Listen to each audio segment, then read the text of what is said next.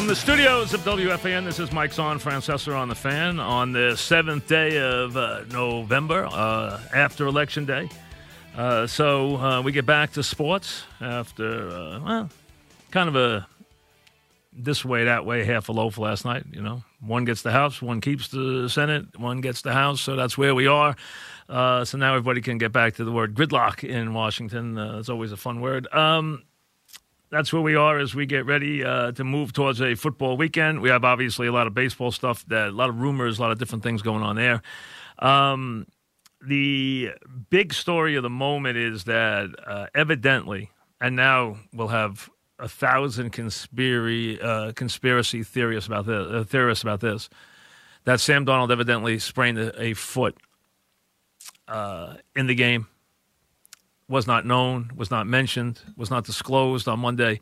Now everyone can, they want to say he's benched, but we're going to bench him this week.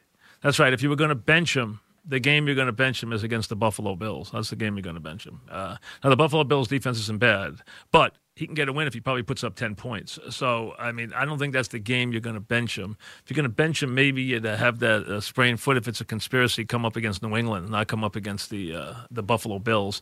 So the bottom line is I don't see any reason why they wouldn't tell you if he really wasn't hurt. I mean, so it's not a big deal. They have a bye week after the Bills. Gives them a chance to rest, right? I mean, so that's when their bye comes up. What's the big deal? It's not a big deal. He's out this week, so be it. McCown plays. He gets a week to kind of soak things in. Fine. But, I mean, for there to be now countless hours spent on conspiracy, who cares? Who cares if they benched him? Who cares if he's hurt? The bottom line is, luckily, he's not hurt badly. He'll be back very soon. If he takes a week off, it's not the end of the world. They're not going anywhere anyway. And you know what? He gets a week to relax and kind of get himself back in the mix, so to speak. So that's where we are. As far as Eli, now you can get into the conspiracies there again. But here's the bottom line.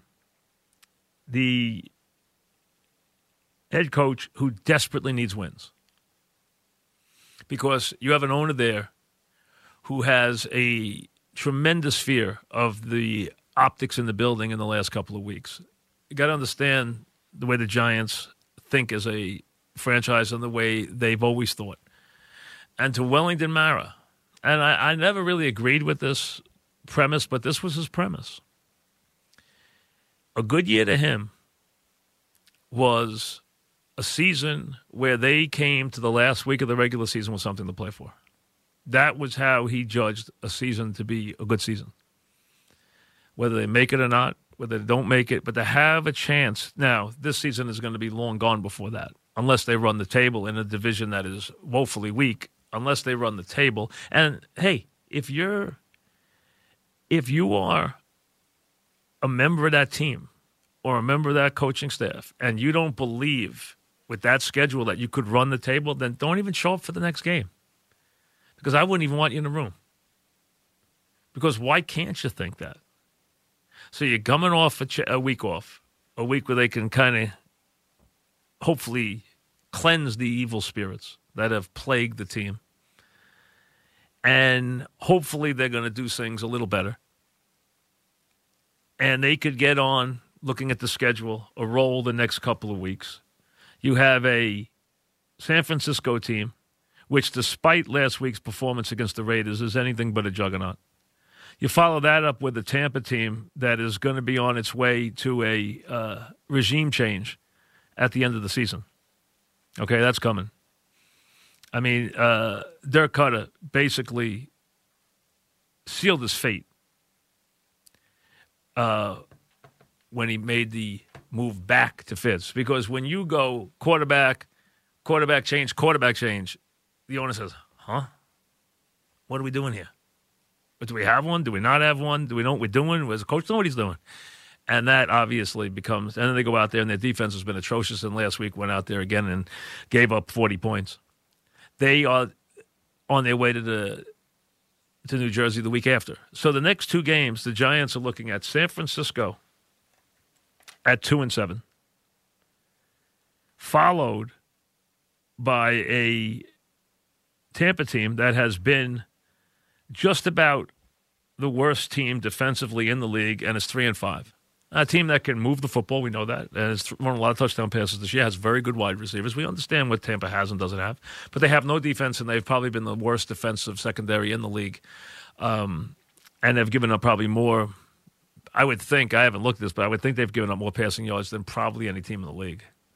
Or close. So the Giants have to say, and Sherman has to say, hey, I can get these 2. Now, if I get those 2, why can't I start the dream? Well, why wouldn't you? I mean, if I were the Giants, I would. I'd take it one day at a time. But you know what? I'd start to think that way. So that's the message. After that will come the Eagles in Philadelphia. So obviously you can burst that bubble when you get to it. But first, let the bubble grow for 2 weeks before you burst it. So basically, what he told his team and what he specifically told his quarterback is, I need it right now, or I don't need it at all. I need it right now, or it makes no sense for me to even figure out what's going on here. So give me a reason. And I'm sure he told this to every veteran player on the team. Give me a reason to start you a week from Sunday. Go out there on Monday night, win this game going away, and give me a reason to that. I don't even have to answer a question about who's playing next week. We're playing, 1 o'clock, be there. And that I don't have to answer a question the week after that or the week after that because we're now winning games. And that is, in essence, what he told his team. And that's the same thing I tell my team. Give me a reason to put you out there the next week. Enough of this nonsense. I got to win some games here. I can't go 1-15. I go 1-15, I might not be punching the card next year. So that's for Eli. That's for everybody on that team not named Barkley and Beckham. All right, and Beckham gets out of that too because they already made their commitment to him. Just like they made the commitment to Barkley by drafting him, they made the commitment to Beckham by paying him. So, yes, they don't count in that regard. The other guys do. So, Eli, don't give me a reason to put a little in. An offensive line, don't make me change every guy. And go out there and beat Tampa. I go out there and beat San Francisco, and then come back on that Sunday in New York and beat Tampa, win 2 games going away, and make everyone think you have a chance to win in Philly. Take it one step at a time. As for the Jets, again, playing McCown this week, okay, now go out and get a W. Go out there, get a win, get to the bye, have a reason to have some season left. And then you can install the kid when you install the kid. Now, if they win and play real well, you know what? They're not going to want to change the quarterback in 2 weeks. I understand that. They don't have to. They don't have to. They can make that case when they play Tennessee. All right? And then after that, I think, after Tennessee first it would be it's first New England, then Tennessee. So it would be New England first, then Tennessee. So you play New England at home. And if you win big next week, maybe you play him against New England. And then if they lose to New England, you put Sam back in. That'd be fine. Now, if you lose the Buffalo game, you put Sam right back in.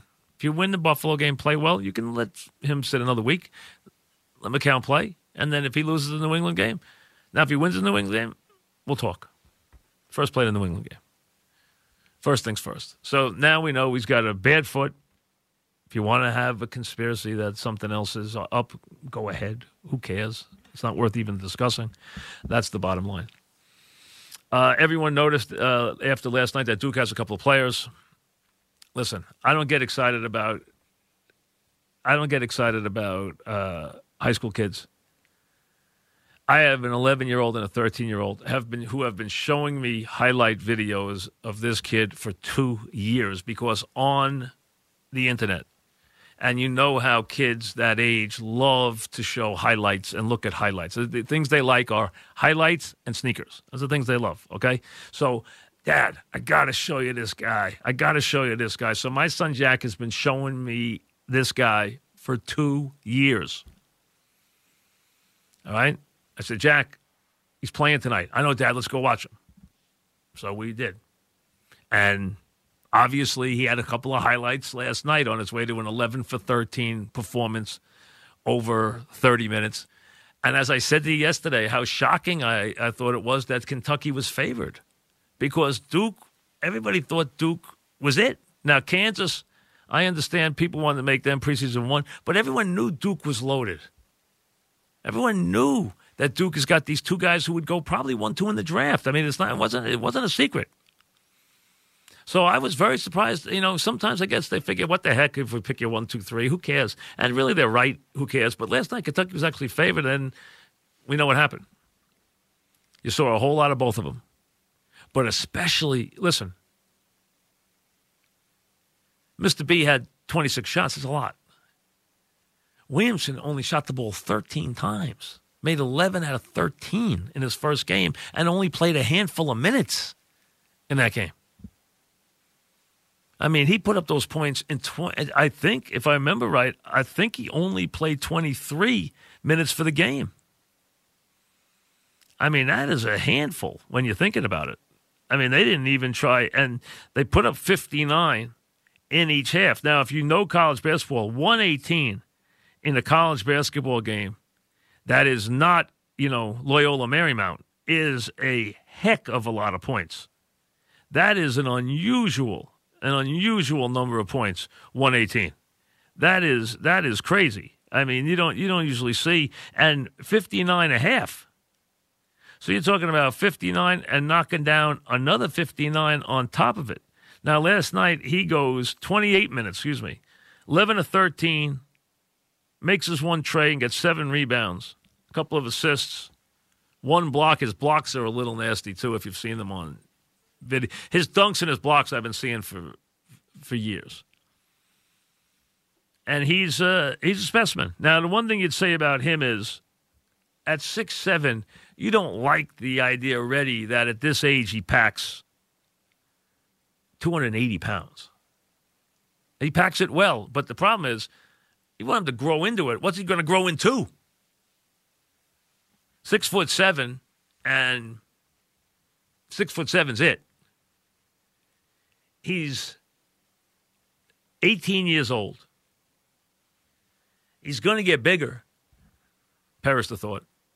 And now everybody's got him automatically as the next greatest thing since sliced bread. Now, remember, they have been talking about this kid specifically, not the other guys, not Barrett, not Reddish, not any of them, the way they've talked about this kid. They've been talking about this kid in high school circles for a couple of years. He was the guy. This was it. This is the guy that my teenagers have been talking about for 2 years. I mean, last night was, Dad, let's go. And the game didn't really start until like 9:50. And I was like, guys. And their mother was out of town last night, so they got a little reprieve. Okay, she was in Florida. So they got a little bit of a reprieve. And they got the Dad, because their mother's here, they're not even getting the TV on at 10 to 10. So they got the TV on at 10 to 10 to see him. So he put on a little bit of a show, as you saw. Now, they didn't beat, they didn't beat the Little Sisters of the Poor last night with 118. They beat Kentucky with 118.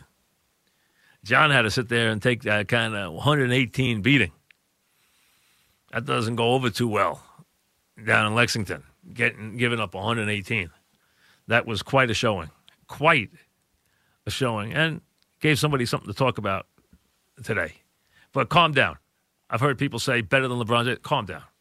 Don't start already. That's something you don't want to. Better than LeBron James, you don't want to put on anybody. Don't even go there. That's not even fair. Don't even bother. How about he just become the first, Williamson rather than the, second LeBron or the third Jordan. So we don't need to put that kind of tag on him. But he was rather extraordinary last night. It was special. So was the 118. Back after this.